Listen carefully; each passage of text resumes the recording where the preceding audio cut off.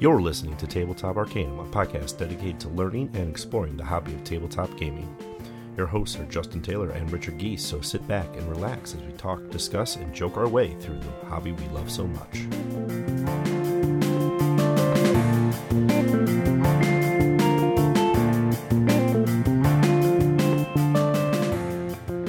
Quivet, the color matching card game, is quick and easy to learn. 2 to 5 players take turns rotating card to link colors, scoring the most points possible. Welcome to Tabletop Arcanum. This is Justin. And not Ricky. Alright, Mindy. And today we are excited to bring you a review of Quivet from Peterson Games. This is age 6 up, plays in 15 to 30 minutes, 2 to 5 players. Designed by Andrew Frinch and Jason Wallenfang, and is a color matching card game. So, Mindy, what are your first impressions on this one? Well, since it's a color matching game, I like that there are multiple colors. And it actually was pretty quick and easy to learn once you kind of get it figured out. And the box is just a nice small travel size box. So I thought overall it was a pretty good looking game. And how about for you? So my first impressions are a little mixed. When we got this one, it was bright, colorful box, very primary color themed. Small box, so I'm already excited because it's like a small box game, easy to pack up and go. Figuring out maybe how much table space it'll take up is a different story. I was a little concerned that they chose a peg hook style box and just seeing the game itself. And then initially the rules are, like you said, pretty straightforward.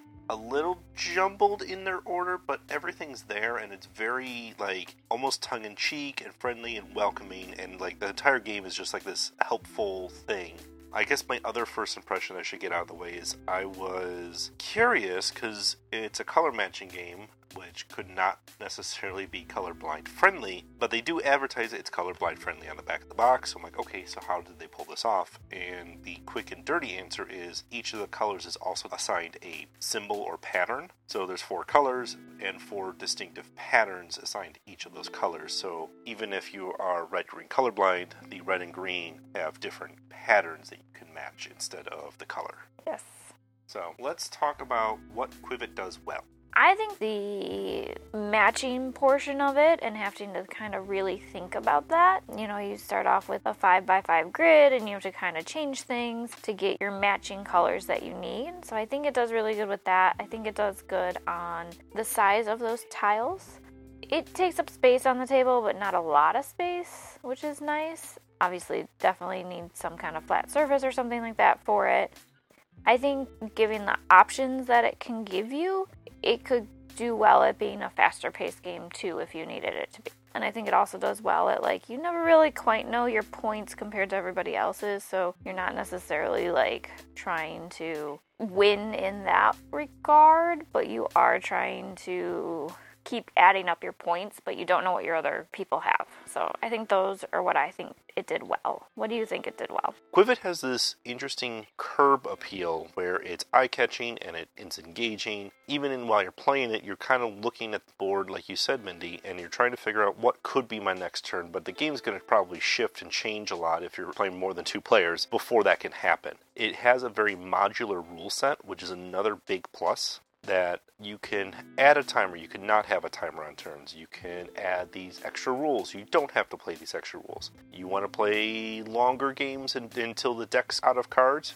Go for it. It's very welcoming in the sense of, here's a bunch of different ways to engage with the game, what works best for your situation and group. Your mileage may vary, but it has those options available to you. And I really enjoy it for that. You did point out the fact that, yes, it's all about getting points, and you can kind of see each other's stacks of cards, but that's even a little deceptive, because if someone grabbed a bunch of negative points, but has 3 value points, or someone doesn't grab a lot, but they're grabbing high value points, it all kind of washes out. In the games we've played, it's very balanced in no one really blew anyone really out of the water score-wise.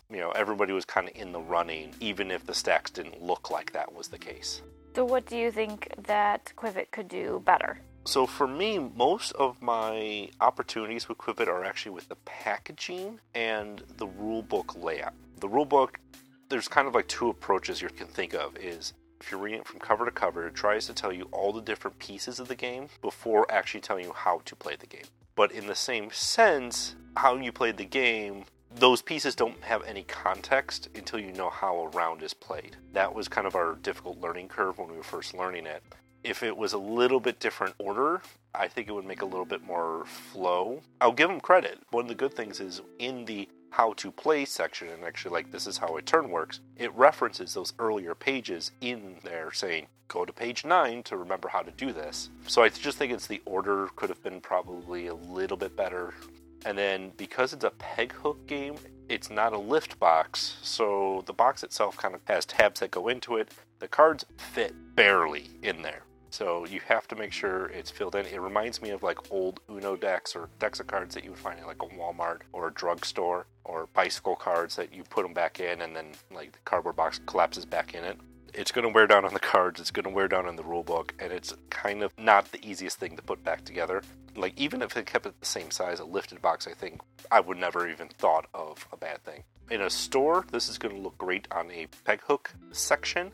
Having my retail background, I can see where this would be merchandised. So the packaging's better for, I think, a store, but from the consumer and the owner side is where I feel it kind of falls apart from my expectations. Rules-wise, though, I do enjoy Quivet.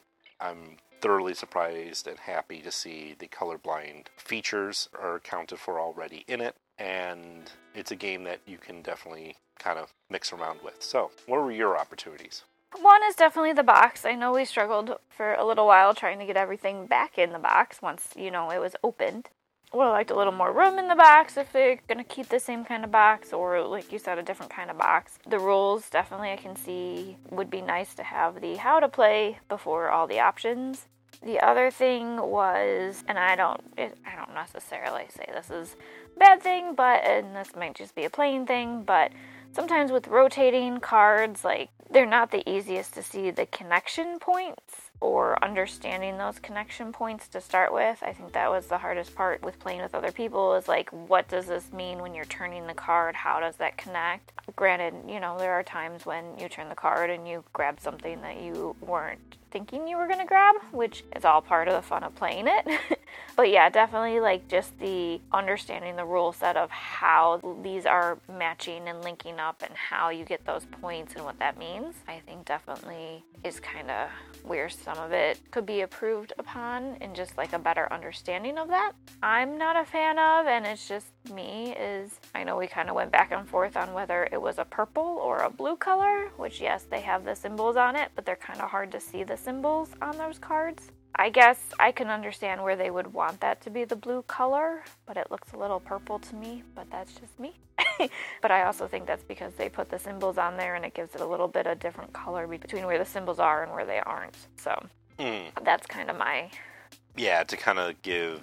Like, the yellow was definitely, like... Yellow with a little darker yellow, and...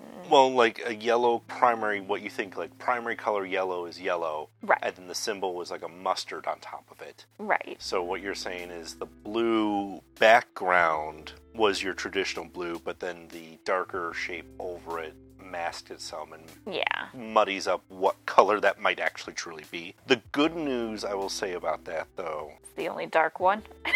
is right, like there isn't like a blue and a purple that we're trying to distinctive between. Is blue, green, red, yellow, so like that color matched with only the other color that looks close to it, and you weren't having like this debate about, oh, are these the same color or are those the same color? Right. It was just more of a table discussion that we kept having of like, I'm going to turn this blue one, you mean the purple one? But I think it's blue. Yeah. Any other final thoughts on this one? I think overall it's a really good game. I think it's a fun, fast game. I'm not entirely sure where the rule about changing who your first player is really comes into play, but that's just me. I guess it could matter a little bit point-wise because of what gets pulled out each time. So I guess I could see where that could come into play, but it seems a little strange to me. But it took a little getting used to because it was... End of the round, the first player would rotate, and then that new first player would take their next turn. there was always a little bit of a weird, like, okay, wait, whose turn is it? And then the end of the round is really not exactly where the end of the round is every time. Yeah. So yeah, that makes a lot of sense. Going on my final thoughts on this one, the optional rules, I think, enhance the game, but it all depends on your audience. So if you're playing with younger audiences, go with a simpler rule set. If you're playing with more players, maybe the timer's a better pick to add, just to make sure the game keeps going quickly. Yep. I like the fact that you can piecemeal all those options, and I feel that's one of the strongest things going for Quibbit. Yes. And I think because it has 3 or 4 different optional rules, you can play with a few of them, you can play with all of them, you can tailor it kind of to what your group kind of needs to be able to play. So I think that is a really nice feature in that. And honestly, the rulebook is very flexible, like, hey, you want to use this? Do it. Don't want to use it? Forget about it. Doesn't exist. And it has like this almost fun flavor to it of like, hey, just play, enjoy the game. I almost feel like they're house rules that they put in the rule book for people who are just going to have those rules anyway. Yeah, even like your timer where it's like, hey, use our timer, or your phone, or something else, whatever timer you want. Just go for it. You know, the timer also has like the first player marker, so it's like, you could use this, you could not, whatever you want. Overall, Quibbit is a fun, quick card game that has some nice puzzly features to it. I would recommend it for people who like to travel with games. I would recommend it for families and people who like to try to identify colors and spatial patterns and puzzles. I would also recommend Quibbit for your lighter, maybe filler game before you get to something heavier, maybe like a brain warm-up, if you will. Yeah. Before you get to something that's going to, like, burn your brain. I would not recommend Quibbit at the end of a game night after you've played like this super heavy, super thoughtful game, because you're still going to need some brain power for it. Yeah, I definitely recommend it for pretty much anybody. It's a nice, quick, fast game, as long as that's what you're looking for. It's pretty much open to everybody. You know, it's got the colorblind friendly, you know, people can see colors, just points, and as long as you just have a good time with it, you're good. I probably wouldn't try and recommend it to anybody who's very serious about their games all the time. So, you know, just got to make sure that you're just want a quick, fun, easy, especially family-friendly kind of game. So that's our review of Quibbit from Peterson Games. You've been listening to Tabletop Arcanum. This is Justin. And Mindy. You can find us on Facebook, Instagram, Twitter, as well as Twitch and YouTube. Thank you for listening, and happy gaming. Happy gaming.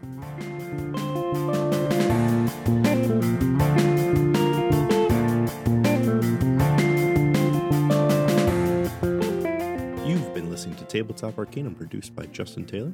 This episode was hosted by Justin Taylor and Mindy Taylor. Mixing and editing by Richard Geese. Original theme by Paul Moore and Isaac Gilbert. Check the description for this episode's featured background music. You can follow us on most social media platforms. Be sure to like, subscribe, and follow, and leave us a review if you would. As always, thanks for listening.